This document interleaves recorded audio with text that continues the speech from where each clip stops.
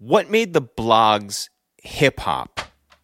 Well, I mean, whatever makes anything hip-hop is the remix.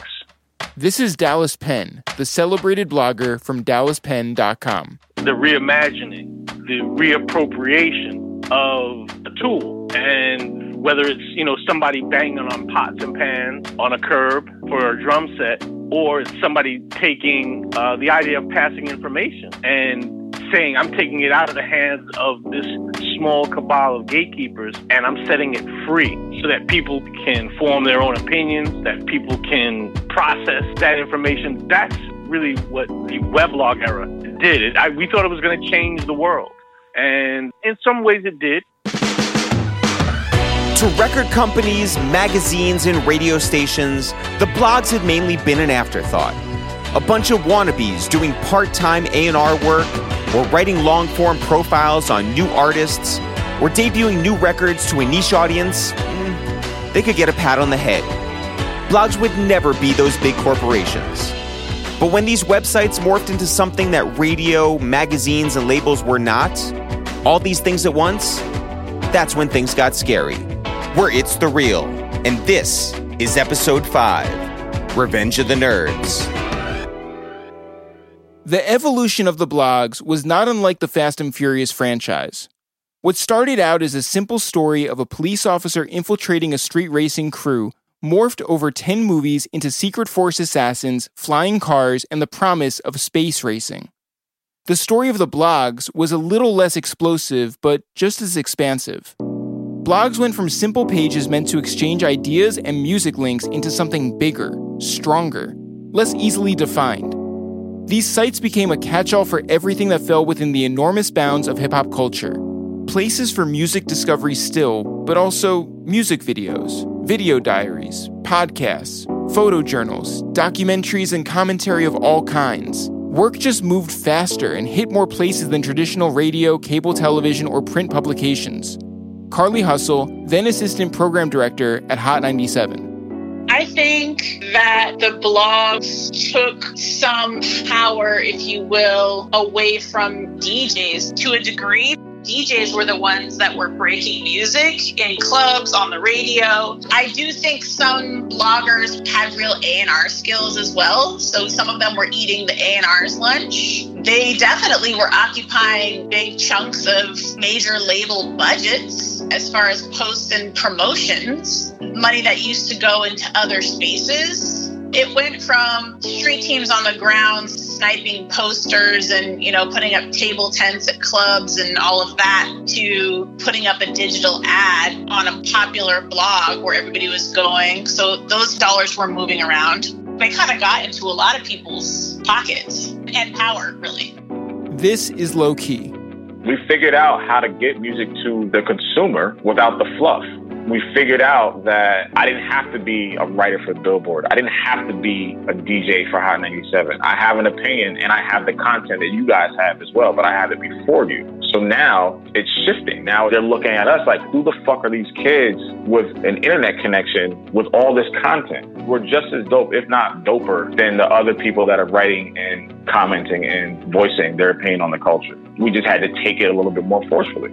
There's no question that the internet in general has the power to democratize spaces and to democratize voices. In the glory days of blogs, it felt very pure. These people have curated this artist. This is what's next. They are tastemakers. They are the ones that have their ear to the street, so to speak. And there was definitely credibility when you were posted to certain blogs during a specific time frame of the blog reign. This marked the first time creatives of many stripes were able to swing things in their direction. Dallas Penn was pretty well known growing up in Queens and Brooklyn, known by the teachers who asked him to leave a few high schools, by the cops who picked him up regularly for stick-ups and stealing cars, known to be such a problem that his parents kicked him out of the house for a decade. He was beyond lucky that a kind architect right by Central Park got to know Dallas, gave him a chance to learn at a drafting table, and paid his tuition through college. But when it came to blogging, Dallas Penn found a way to be whoever he wanted. He wrote under about a dozen different names, Blue Cheese and Billy Sunday and Geneva Jones and Afrobot among them. Each one had their own email address on the website. People are not happy with a person being complex.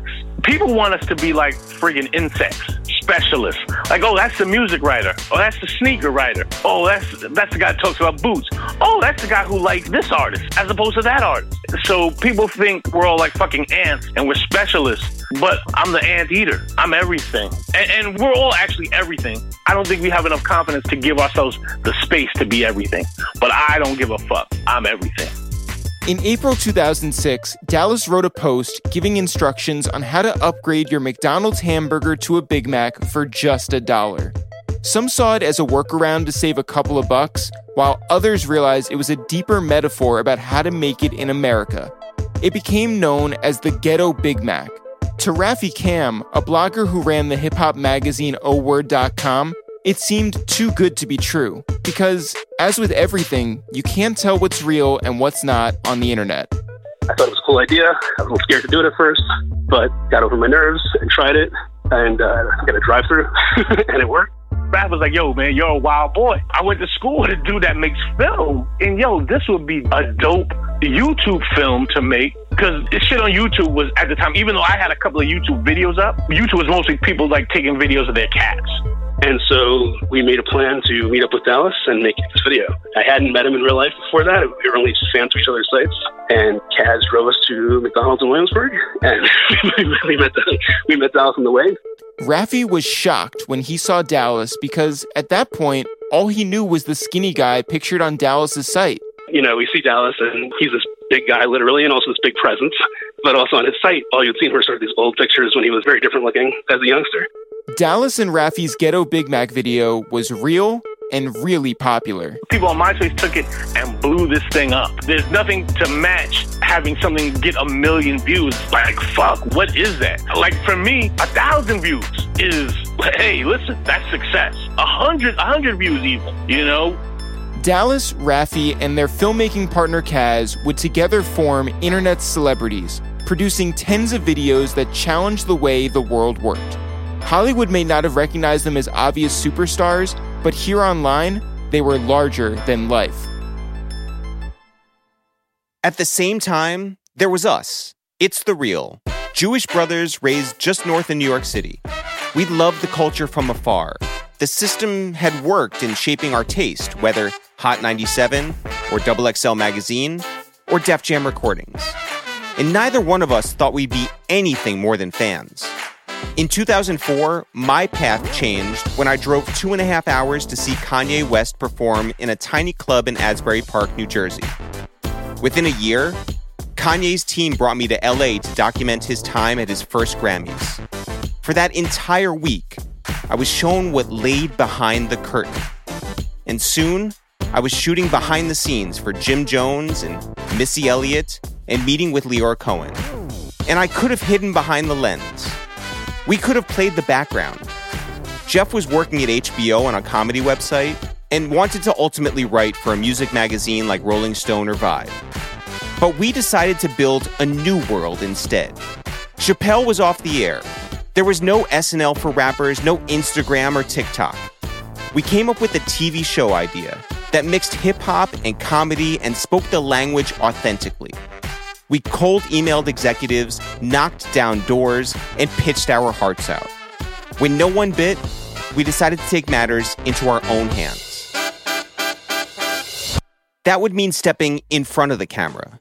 We called ourselves hip-hop sketch comedians, and the first video we made was called Deconstructing Biggie. You're mad cause my style you're admiring. Don't be mad, UPS is hiring. We took Biggie's line and looked at it from the UPS driver's perspective, who hated it, and the FedEx and DHL guys who thought it was the greatest thing in the world. We handmade delivery uniforms. We had our friend Shinsuke dance like Puffy in a FedEx shirt. We downloaded the instrumental for Flavor in Your Ear remix, and we edited the video into a crisp 90 seconds. This wasn't made for television or in the hopes that a Hollywood agent was watching. We wanted to bring it directly to the only people who mattered to us, those who populated Nah Right. I said, these guys are funny, man. Like, honestly, nobody else was doing anything like what you guys were doing at the time. Like, I've always been a big comedy fan. Obviously, I'm a big rap fan. So I can't think of anybody who was doing anything anywhere near that. It was kind of like Saturday Night Live meets hip hop. So it was refreshing and new and funny. It was like an independent rapper or underground rapper who isn't going to get play. It was a way to give shine to that person. I said, oh, these guys are great. More people in the world need to see this. Whatever I could do for them, I'm going to try to do. SK opened our email and gave us his cosign. Our voice traveled to every corner of the world. Deconstructing Biggie went viral. Ray Rodriguez. Every Monday when a new video would come out, like the video where you sampled the You part of Soulja Boy's song and it matched up with Boyz II Men.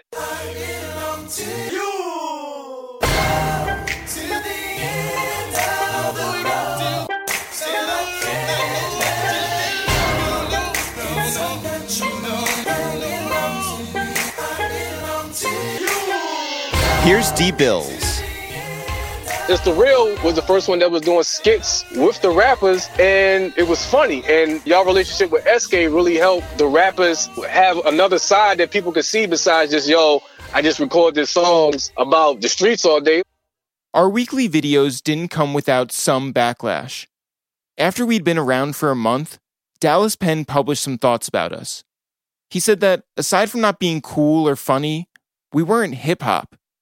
He went on to say, quote, "We were foolish to expect white folks to trade in their supremacy tickets for this hip-hop movement." He felt we were using this space as a stepping stone to other things, as so many others had done before. He accused us of being two more opportunistic white guys in a long line of them. His motivations for the post were nuanced. On top of being culture vultural, he also saw us as competition with an unfair advantage and no legitimacy. On our side, when we saw what he wrote, we were surprised.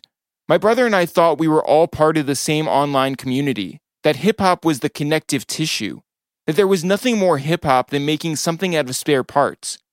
But it was naive of us to assume he'd understand our intentions. He didn't know us. Shit, we didn't know him. And we didn't think we were skipping any lines because we were still living at home, making videos for free, and not stopping his success. The blog era was great because so many people were able to step out and express themselves and move around the gatekeepers. You were the first to check us for privilege, and I think that's a necessary conversation to have. Can you just talk about how you saw us in 2007, 2008? Yeah, I mean, I appreciate you guys for, very often I criticize people, and criticism either makes some people fold up or makes some people better. To you guys' credit, you guys didn't fold up and you kept working on it. I was brought up to watch for certain things like the voyeuristic nature that whites have with black culture. And it goes past hip hop, it goes past jazz, it goes past blues, it goes to the heart of the country that we live in. So I felt like, man, listen, I got to make sure that these people that are coming here aren't simply tourists and aren't simply here for like the safari. And to be honest, not knowing you guys at all, just from the outside looking in, that was the first feeling that I got. As I would come to know you guys, I would say, okay, boom, they're still here. They didn't run away. Oftentimes I see folks that come into the space and they really embody the aesthetic of the space. But then when shit gets out of trend, man, they shave their fucking face off. They cut their beard off. They stop fucking wearing their hat backwards and they fucking go corporate. The bounds of the conversation were changing. Growing pains would come with that. The list had always been vetted, either from the top down or from the streets. But now you had guys like us, or even Dallas Penn, who were coming in from the sides. XXL Editor-in-Chief Vanessa Satin. What the internet allowed was people who never had a voice on hip-hop to have a voice now, right? So maybe they weren't the people debating about hip-hop at the cafeteria table or on the corner or in the classroom or in your regular conversation, but now they might have had a voice in a way that they didn't through a blog or through the internet. So the conversation got larger because of hip-hop, because of the internet. And it created people who normally maybe weren't part of the conversation to now be part of it. And it just, to me, was wide open of what could happen. Hot 97, the radio station where hip-hop lived, was like lots of traditional media companies. Employees had a ladder to climb. Funkmaster Flex, who dominated the airwaves each night, started by carrying crates for Chuck Chillout. Angie Martinez, the voice of New York, began as Flex's board operator. But down in Washington, D.C., a thrice-fired radio DJ whose most consistent gig was spinning records late night at a McDonald's felt his only outlet was the internet. This underground rap head's name was Peter Rosenberg. I started the website because I think I was between jobs, and it lasted a while. I had like a good year of being out of work. I went and interviewed Raekwon at Rock the Bells in DC, and I put it up on my little blog. And it was a place to host content because I just didn't really have a job. Double XL, who'd built up their powerhouse team of bloggers, wanted to add Jay Smooth. The same Jay Smooth who had been an internet pioneer since 1997 and had run his own blog, hiphopmusic.com, since 2002. With no one to answer to on his site and on his radio show, he could freely share his opinions on the Iraq War and Ja Rule, neither of which he very much liked. So when Double XL called, Jay was dubious. Normally, I wouldn't have been particularly eager to join, but the two people who were helping run their blog endeavors were Elliot Wilson and SK, both of whom I had a personal connection with. Like, we basically set it up on a handshake deal, and I joined what I think was a real strong squad in retrospect. A more pressing issue, though, was that Jay was over-blogging now that everyone was doing it. He'd been blazing trails for so long, he'd essentially made his way to California. It would be as if Neil Armstrong had been on the moon long enough to see two frozen yogurt shops open next door to each other. Hip-hop blogging was reaching a point where it had turned into something different than what I really loved about it. The times I enjoyed the most were when you could blog in the most traditional sense, like just post 5 paragraphs, 10 paragraphs about a topic, and then we have a discussion that builds on that. So I started testing out what would happen if I started making video blogs, and it connected with the audience immediately in a real powerful way. The videos Rosenberg was making were less urbane. Made at a time when his voice was without an audience, Peter created his own fun, recording parody songs, almost like a balding Weird Al Yankovic. First came his take on Rich Boy's earworm Throw Some D's, called Throw Some Cheese. The video featured him in the dairy aisle and on the toilet. Soon after came his ode to his alma mater's college basketball rival called This Is Why Duke Sucks, based on the rapper Mims and his song This Is Why I'm Hot. Peter sent the video with instructions to friends on how to spread the word. It quickly popped up on sites of all kinds: sports, comedy, and hip-hop. This is why you suck. This is why you suck. This is why you suck. This is why you suck. This is why you suck. This is why you suck. Your shorts are super short, so we can see your butt. This is why you suck. The plan worked, and that weekend, it was on fire.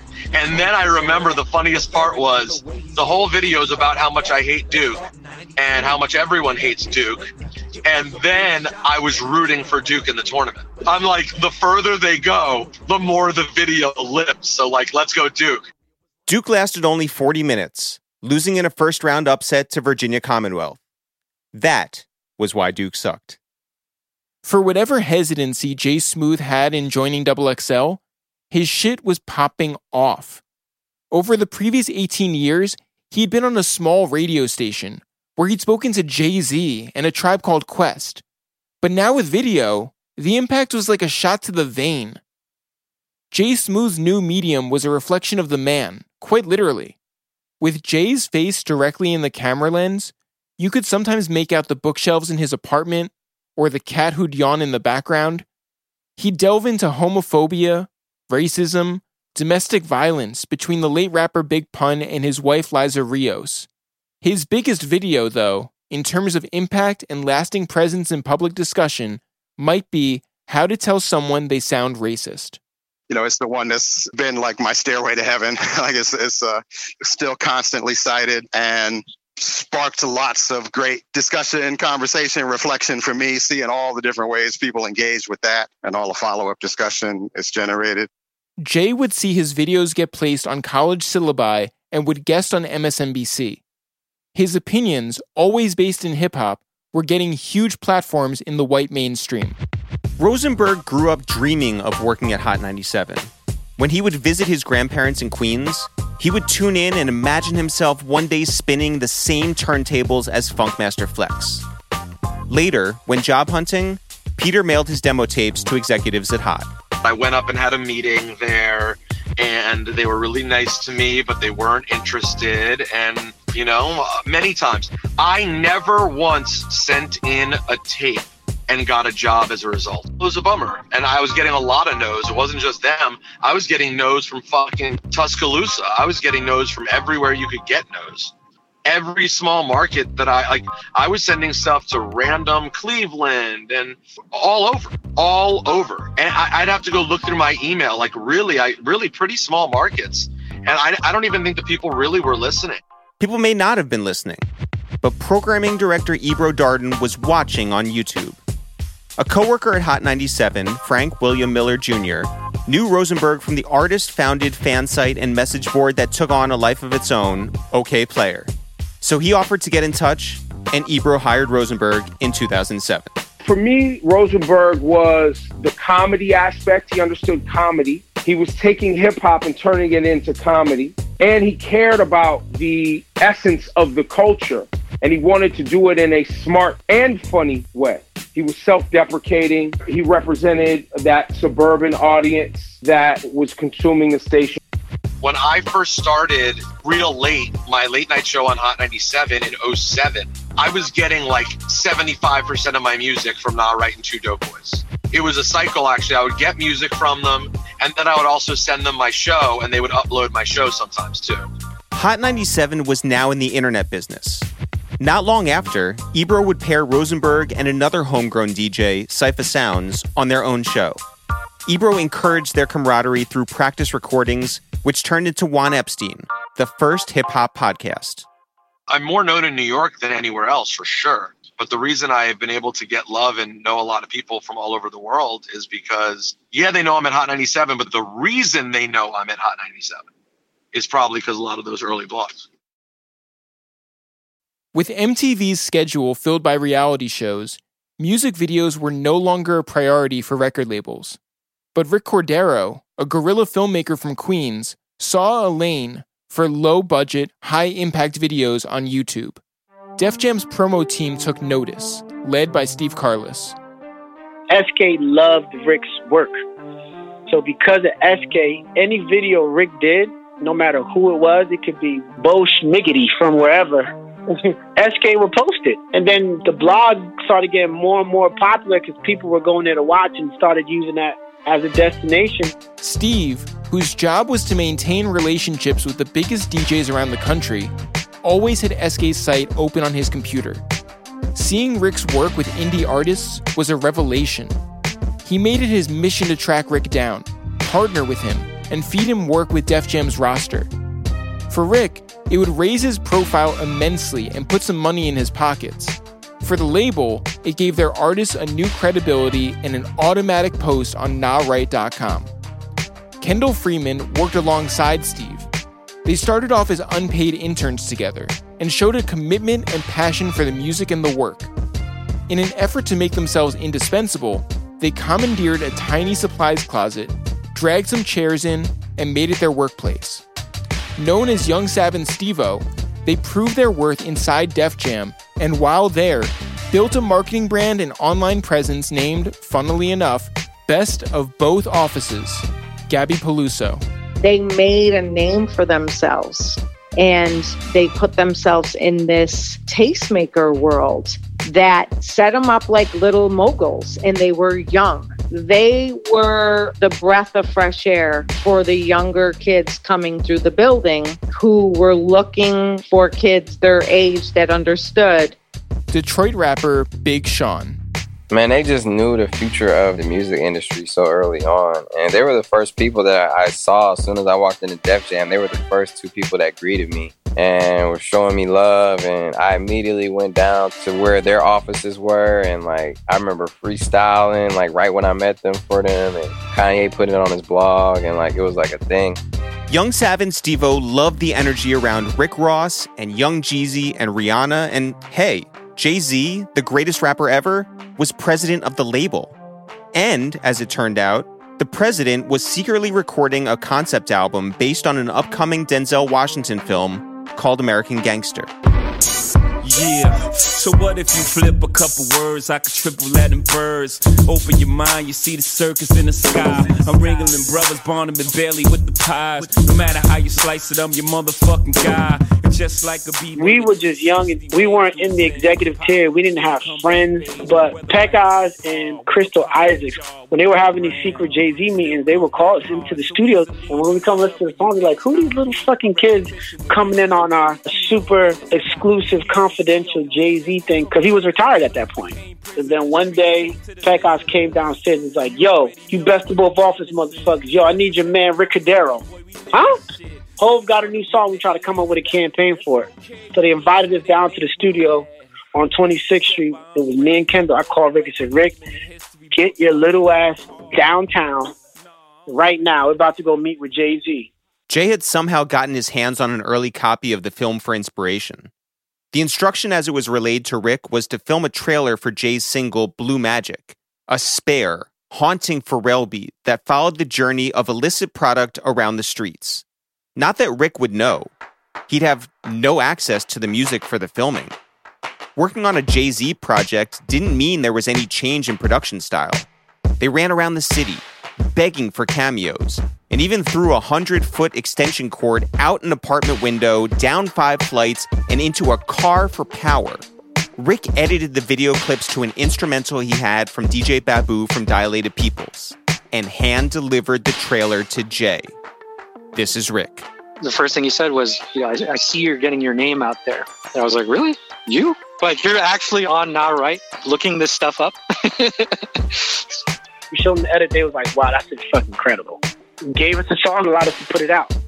And that's how we seeded it on the street. Because it was Rick who shot it, and it was Hov, and then it was us, SK put it up on Nah Right. And the shit went viral.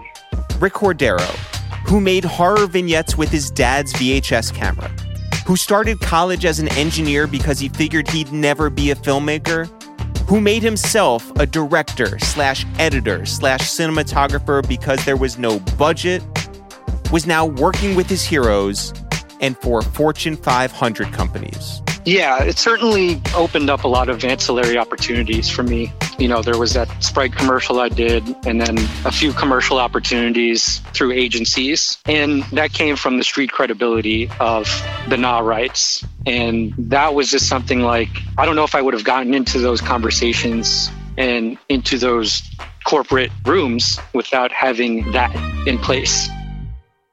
Hip-hop had started out in the park and had grown slowly but steadily from the Bronx to the rest of New York City and from New York City to the world. If it was built on one thing, it was competition. To be the best MC, the best b-boy, the best DJ around. And once you conquered your town, you hit the next town over, and the next one after that. That's how reputations were built, and careers too. Picture Jay-Z battling Busta Rhymes in high school, and then DMX, and then LL Cool J, all before he got on the radio. Just trying to get his name up. Mixtapes were the same way, whether big or small. In the mid-2000s in New York, Joe Budden was going back and forth with G-Unit, Ransom, Saigon, and Prodigy. With the arrival of the blogs, you could put a song or video up and be everywhere all at once. DJ Drama. Cole, Wiz, Drake, Kendrick, they didn't necessarily have to follow the same rules that applied to hip-hop for the last 25, 30 years, in a sense of it being, you got to be hot in your backyard, you got to be hot in your city for you to take over the game. Like, these kids were all from various parts of the country, and they were getting hot on the internet, so they were creating fan bases to various places beyond and besides their hometowns. So it was almost like they could double back and be the shit. You see what I'm saying? And that is very key to what blogs brought to hip hop because it created playgrounds that niggas didn't have to be hot in Fayetteville for them to be hot in Atlanta after that. They didn't have to be hot in Toronto for them to be hot in New York. They could be hot in New York and then double back to Toronto, or be hot in fucking LA and then double back to Pittsburgh. And that's all to the blogs. After Joe Budden was dropped by Def Jam in October of 2007, he understood that his presence needed a reshaping, a reimagining. Releasing heavy and complex music as an independent artist, he found lots of support online. But to market his appeal beyond his New York City base, Joe got real. Joe Budden TV was part of my independence plan. It was part of my plan for being the small fish, no pond. I said I was going to take advantage of the fact that I'm not hiding anything. I was going to do the opposite of whatever the labels were saying. So all the rappers were scared to turn the camera on. All the rappers were scared to talk about a relationship. I was just going to turn the camera on in my house and do like a Truman Show of all access. At any given moment, you could get some content and you never know what this is about. I was doing this with a camera. Like I was walking around with a camera everywhere. I was uploading myself. There was no edits, renegade style. This is before YouTube allowed you to put videos up for longer than 10 minutes. It was pretty early. And it was a hit. It was huge. That was probably early in the YouTube ecosystem. Nothing like the polished MTV Cribs, this was Joe getting into petty arguments with his then-girlfriend Tahiri over whether she was hungry or not, making fun of his engineer for being locked out of the studio. Every one of his buddies seemed annoyed to be on his camera. Joe's friend and podcast partner, Ice. Originally, we hated it. When I say we, I'm talking about just the people around him. It's like, dude, what are you doing? Why are you talking to these strangers? Like, what are you doing? I'm always like, yo, fam, come on, please. Like, can you please put that the other way? I'm from the era where we did not want to be on camera. He's from the same era. Yeah, but he had a little bit more foresight. Like, be honest, Joe was ahead of a lot of things that are happening. You know, Joe, we spoke to Ice, who said he did not like being on camera when you turned it on him. Did you care? No. I only care when it begins to affect the content. Joe realized that he was the content. His songs had a shelf life, but his life could never just sit on the shelf. The blogs were open at all hours. With Joe, there'd always be something to talk about, something to show. There were no more constraints about how or what he would sell. This is Ev Boogie. So it was like artists who were in that mind frame of remarketing or rebranding themselves felt like they were open to other opportunities that they weren't being given from the framework that the music industry was. And I think that they saw the opportunities that the internet and free press could do for them in their coming out, if you will. Currency was at home in New Orleans when the blogs fully opened his eyes. When my homeboy showed me a video that Gucci Mane had his homie shoot in his living room, and it was on Smash.com. And I didn't even know you could do that. I thought you had to wait for the record label to do stuff and shit like that. And fucking here's this guy shooting videos. Currency the Hot Spitter was, over the course of 6 years, a member of all his hometown's biggest music cliques. First, Master P's No Limit Records, then Birdman's Cash Money Records, and finally Lil Wayne's Young Money Records. That made him a rarity. When he chose to go out on his own and leave the side of Wayne, his schoolmate growing up, that made him a huge question mark. Going independent in 2007, 2008 was not cool. You know, what did you think your prospects were at that time? None. I knew that there would be nothing. I knew that pretty much the whole industry and all the allies that I had met, people that I met through making moves with Cash Money and Young Money, I knew that I probably wouldn't be able to tap into those resources because people are only cool with you because of who you could get them around, you know? I wasn't Lil Wayne, but I was Lil Wayne's homie. So it's it's cool to be cool with Spitter because if I can't find Wayne to get a verse, I could probably just ask him to ask him. So it was shit like that. So I knew not to reach out. I didn't look for no fucking help. I didn't ask nobody for shit. And I just did my thing, you know. Going that route didn't just mean losing contacts. It meant no more publicists, radio team, or marketing staff on the other end of a phone call. There was a part of Curren$y that was resigned to the idea that his art, vibey, laid-back, smoked-out sonic trips, might never reach beyond car stereos around the Crescent City. And then he found the blogs. The homie came to my house with us and fucking Google searced me. He was like, man, he was like, you've been working. He was like, and I was like, how do you know? And he was like, it's on the internet. And then I found reviews for higher than 30,000 feet and shit like that. And I was like, oh, this is like fucking Vibe magazine, but not Vibe magazine.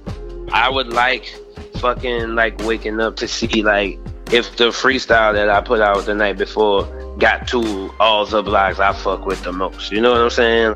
I did a tape every month in my apartment. Was putting out more and more shit just so we could see it more. Like we seeing ourselves damn near on TV, pretty much on the computer screen. As long as you don't want something, then they're gonna post it, you know. So we just kept on doing shit, you know what I'm saying? Given his experience next to some of the most popular rappers on the planet, he'd been pushed to believe that his own sound was niche. But with his popularity on the blogs, maybe niche was relative. Especially when promoters began to reach out with offers to headline concerts. At that point, we was against the norm. Like, we weren't what was going on. So I always would pull up to a venue. I would feel for promoters sometimes because I'm like, oh, this guy's just such a fan of us. Like, he wants to break bread and book us for the show, but he doesn't know he's about to lose horribly. Because you're gonna pay me, but it's like a lot of people in your town aren't as cool as you, bro, and they're not gonna want to hear this, and they're not coming. You know what I'm saying? But the blog era created another system for people to reach out and find one another. So shows started getting big because motherfuckers was like, you going to this shit, people was becoming friends at the shows and shit. Touring became Curren$y's main source of income. Instead of focusing on album sales, he only recorded projects he enjoyed on his own schedule. Solo projects. Projects with his partner in rhyme, Wiz Khalifa. Projects with producers like Alchemist, Harry Fraud, or Ski Beats on Spitta's hazy ode to Michael Knight, the smooth main character from the TV show Knight Rider. Michael Knight, Michael Knight, Michael Knight, Michael Knight, Michael Knight, Michael Knight. Michael Knight. He recorded with the purpose of giving it away online, saving him the legal nightmares and negotiations in clearing samples, as well as giving his listening audience plenty of material they'd want to see live and in person. And in the true sign of his new stature, Curren$y could actively tell people no. Labels were trying to give me record deals because my name was cool that I always heard of him. And so they're like, do you have anything sound like this? Or they'll send me beats and they're like, this guy's hot, you know, he did this. Won't you jump on one of these? And it's like one of those, like an auto-tune record. And so I wish I could find those records to play them for you, like the records that they sent me. And it's like, guaranteed, your record deal is tomorrow, you know. Pick up your Ferrari tomorrow at the office. Just please record on this song. The hook is already on it. Just let's go. And I fucking couldn't do it, you know what I'm saying? And the recognition I was getting from the blogs and just motherfuckers saying, like, it's dope, you know, dudes doing his own thing, blah, blah, blah. That shit was like the fuel to keep me going. I lived off the love until I got to the money, you know what I'm saying? Being a New Orleans rapper came with a whole lot of expectations and boundaries. Curren$y decided he didn't want to play by those rules. He was able to make a living traveling around the country and still become the new face of his city. Niggas done told me this before, like, they're like, yo, bro, thanks for making it cool for people to be themselves or be independent and just do their thing. And I'm like, all right, that's dope, but I think the whole blog era made that possible because artists who weren't fitting into the mold of what the labels wanted and shit, we had no way to get our music out or no way to find people who was like-minded like us outside of who lived up the street from you or who lived in your neighborhood or who came to open mic shit or whatever like that. So the blog shit created like another internet. It was like a sub-world of people looking out for dope people and making sure that they got represented and shit. In 2006, Onika Mirage, a girl from Queens who'd studied drama at New York City's famous LaGuardia High School, was just dabbling with rap. After uploading some of her music onto her MySpace page, she connected with a hustler with a big personality, a man named Big Fendi. She thought that you were hitting on her, right? Yeah, she thought, typical, MySpace time. She was a beautiful girl, so I was definitely, I definitely was flirtish. Like, what up? I don't know what my approach was back then, but I think I was kind of like, hey, big head. One of those. Big Fendi was a pretty big deal, having cut his teeth road managing for Big Daddy Kane and shooting dice with Biggie Smalls. And at the time, operated an independent record label and production company called Dirty Money. He convinced Nicki that with his help and a few changes, she'd be on her way to a major label deal. Now, Fendi couldn't sell a quiet, laid-back girl named Nicki Mirage, but a hypersexualized female rapper named Nicki Minaj? That's something you could put on a poster. So Fendi went about getting Nicki Minaj seen. Because the mixtape market introduced the person as a sound, but you didn't know what they looked like. And in that era, if you was an unsigned artist, you wasn't getting a radio play. So the mixtape market was your radio play, and the DVD was your BET. Street DVDs, sold in the same places as mixtapes, were testosterone-fueled marathons of bitches, weed, money, dogs, and cars. A woman showing up on screen, looking the way Nicki did, and demanding to be looked in the eyes, was a rarity, to say the least. The goalposts were always different for men and women. There were dudes who have gotten chances without charisma, without style, without talent. But for women, not only did you have to check every box, but you had to look good while doing it. Dominique Maldonado, an A&R, manager, and promoter. Everybody's going to fall prey to the same biases and the same tunnel vision of what they might find interesting. Being on a cover or being in print is very effective, and that's something that can often benefit women. And like, we're still talking about style and fashion, whereas like these women have always had real talent and skill set. But I just think that those aspects help deliver the message, for people who aren't necessarily going to sit and listen. Fendi knew that Nicki's looks and name could get them in the door. Sure enough, Kevin Liles, then at Warner Music Group, agreed to meet. The catch, though, was that he wanted to have Juelz Santana ghostwrite for Nicki. He told me the whole thing about female rap and how it's short-lived, it's not going to last, all that. And, not to throw Kevin under the bus, but he passed on Nicki Minaj, too. When they met with Craig Cowman, the chairman of Atlantic Records and a legendary A&R specialist, they brought a CD with their 5 best songs. I played it for Craig, and he said, I'll pass. He wasn't really a big fan of female rap at the moment. Shout out to Craig Cowman, who made the biggest mistake of his life. Nicki and Fendi refused to go down that easy. A fire lit, they prepped a second mixtape called Sucka Free, where, like 50, she would jump on other people's beats and make them hotter. Gucci Mane's Freaky Girl, LL Cool J's Doing It, features from Jadakiss and Lil Wayne. Kevin, Craig, and anybody else who doubted could purchase the project on Nicki's website. Also available on her website, the Piece de Resistance, a sucka-free poster with Nicki in a bikini squatting and licking a giant lollipop. In an interview with the website rapindustry.com, Nicki said, quote, "This picture with me sucking on this lollipop and showing how cute my coochie is was the best thing to happen in her career thus far." She promoted the poster as, quote, jerk-off material. That picture was actually taken because I was trying to show homage to Lil' Kim. Back when Lil' Kim did it wasn't no internet. So viral, it didn't even go viral. It went viral in the jails and maybe, people's households. But in the era of the internet, I wanted the world to see my artist emulate something that I thought it was a dope time in hip-hop. And Nicki did a good job at it. And her pussy was real fat in that picture. That picture went everywhere. Commenters went crazy. Nicki went viral for her looks and not for her music. In the mid-2000s, the few women who had broken through previously, Kim, Foxy Brown, and Remy Ma, were in and out of prison, and Missy Elliott had stopped putting out albums. Pretty much everyone was getting dropped.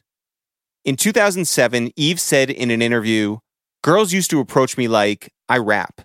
But now it's usually guys that give me demos. No girls have come up to me in a while. Noah Callahan Bever, at the time, the editor-in-chief of Complex. Look, the music industry chases what's working. Not that there was not talent in the marketplace, but labels run after what is successful. And so if you have a Foxy and Kim making tons of money and crushing it, then you're going to get Eve. And there's going to be an investment in more artists that are sort of inhabiting the same space. The music industry is fundamentally fiscally conservative. They like making bets on things that they know are going to succeed. Nicki was up against an industry that was slow to move and reluctant to leave stereotypes behind. Carly Hustle.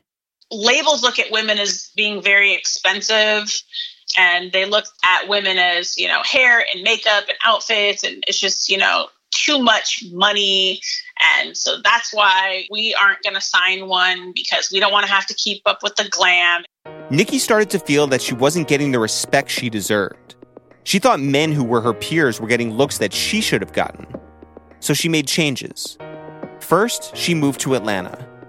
There, she'd leave Big Fendi and hire Deb Antony of Mizé Entertainment as her manager. Marissa Mendez, then a blogger for allhiphop.com. I was like, I want to interview you. And she wrote back and was like, hell yeah, let's do it. They'll connect you. So we did the interview, but then they called me back and they were like, we're trying to bring Nicki to New York and we don't really know a lot of people out there. Do you know people? Nicki and Deb's new goal: establish Nicki Minaj as more than a pretty face with 1,000 voices. She was an artist first. I ended up connecting her with French too. And then that's when they made the New York Minute remix that she got on first. And he wanted to do a sexual song, but Deborah was not allowing that at the time. A social person by nature, Marissa, her hair dyed bright red, could be found at the center of any scene, whether aspiring artists or aspiring gatekeepers. Born and raised in New Jersey, she tapped into the New York hip-hop scene through the internet and was an early and devoted fan of Dipset, Joe Budden, and Nicki Minaj. At this time, I'm a senior in college. I honestly didn't know what I was doing, but I knew that I believed in her so fucking much. In my mind, Nicki Minaj was a superstar, an absolute superstar. There was no question in my mind. And I used to get in arguments with my friends about, she's gonna blow, and they'd be like, I don't know who she is or whatever. So to me, this run was super important to really brand her and put her on the map. And I didn't necessarily have a strategy to it other than knowing we were bringing her there to legitimize her, and it was on me to get her in as many doors as humanly possible to tell that story and to tell her come up. As Nicki prepared her final mixtape, Beam Me Up, Scotty, it was imperative that Marissa introduce Nicki to the people with the most influence. The bloggers, the Low-Keys, Chuck Creekmers, Angela Yee's, the Karen Civils. Karen also grew up in New Jersey, where her mom had a strict side and wouldn't allow her to listen to rap in the shower, so she was stuck with 106.7 Light FM. That not only led to her fandom of the Backstreet Boys, but a fascination with the internet. As a teen, she started the third biggest fan website for the group. That's where a quiet and lanky Haitian-American girl who loved AJ McLean, the bad Backstreet Boy, could find community. Karen would go on to start her own blog, KarenCivil.com. Like Ashley Outrageous, Perfection, Hustle Girl, and I Love Lola, Karen spent her days and nights constructing warm spotlights in talent scouting up-and-comers like Drake, J. Cole, and a girl who worked hard to prove herself in a crowded room of men, Nicki Minaj. You know what let me know she was exactly that bitch and she wasn't going to be played with? That she held her own, the BET Cypher. Take it back to that BET Cypher, who she was there with. I believe it was Joe, Wale, and everybody else. And she came and she devoured. She wasn't looked at as a female rapper. She was a rapper. She went in there and shut shit down. She held her own with a lot of these MCs. So to me, she changed the narrative of a female MC. She was just an MC, period. Call me Dracula, cause all I do is count chips. Your money, many, I ain't talking about the mouse trick. These girls running like I just threw the bouquet. They know I'm headed to the top like a toupee. Now all the bums is wondering where I be at. You ain't a Barbie, it's none of your freaking beeswax. These little rappers, I can see them in my dash cam. I know they gougy like Oscar by the trash can.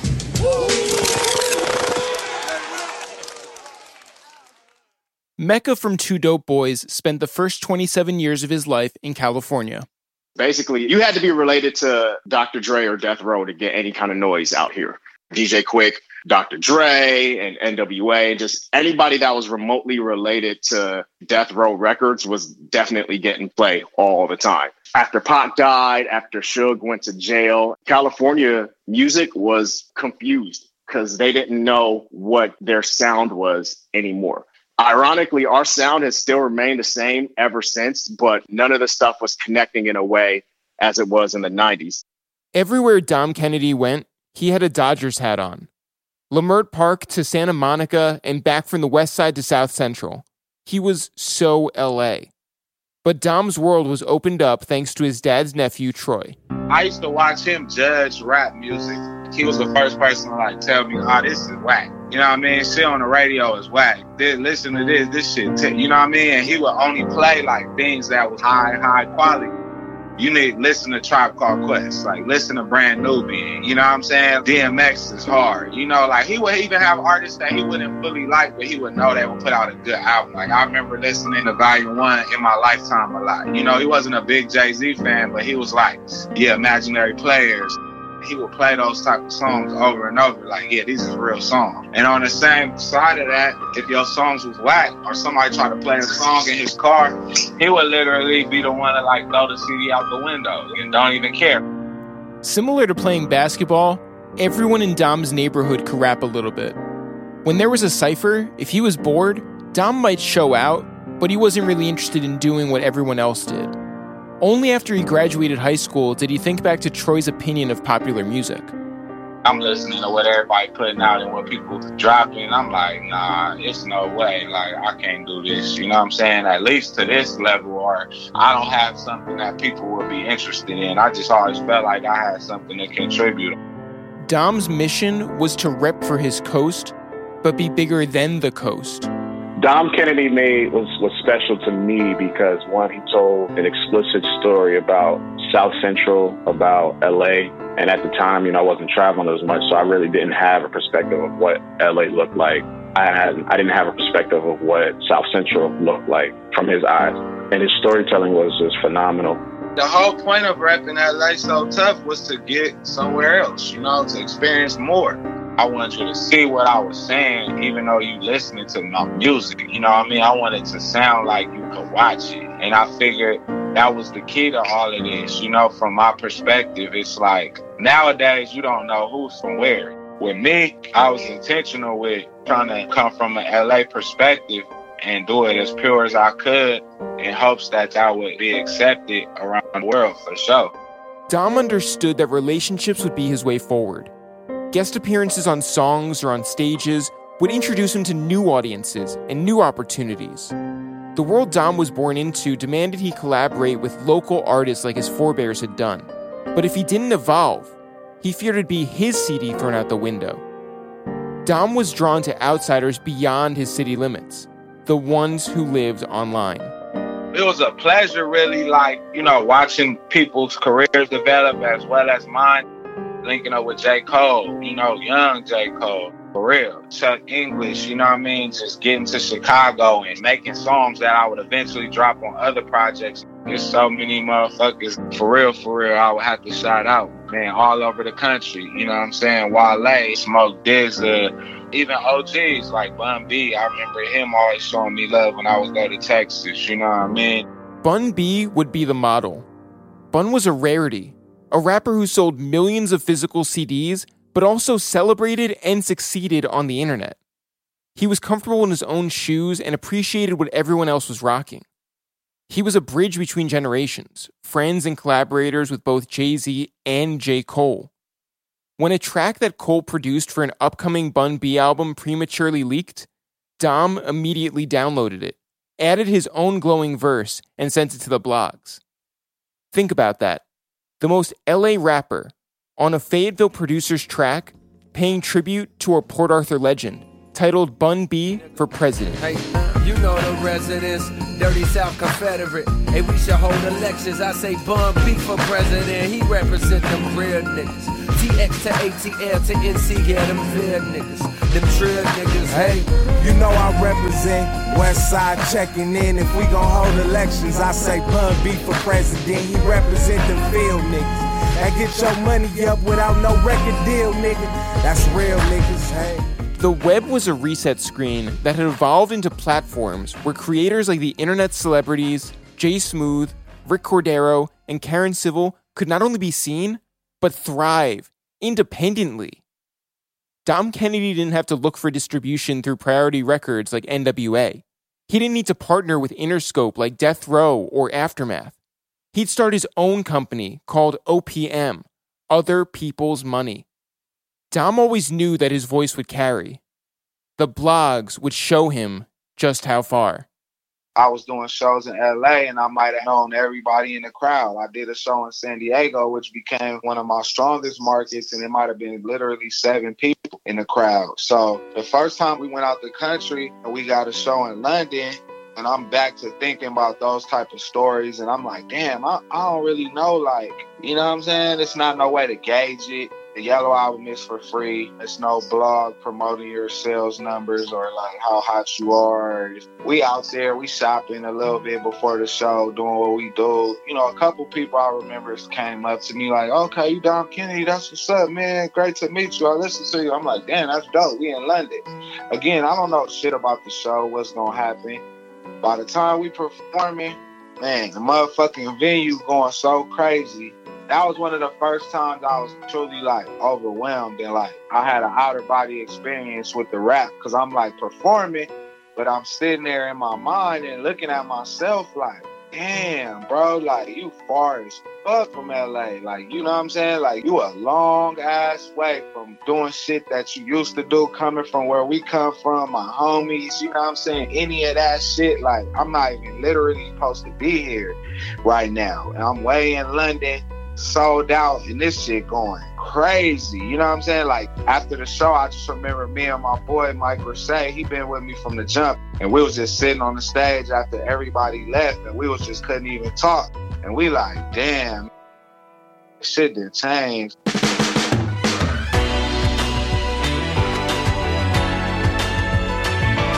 The Blog Era is executive produced for Othertone by Pharrell Williams, Moses Shoyola, and Scott Benner. Executive produced for It's The Real by Eric Rosenthal, Jeff Rosenthal, and Steve Carless. Produced by Greg Mayo and Osmi Rollins. Written, researched, and hosted by Eric Rosenthal and Jeff Rosenthal. Original score by Greg Mayo. Edited by Greg Mayo. Story edited by Timhotep Aku. Fact checked by Brandon Callender. This is The Blog Era.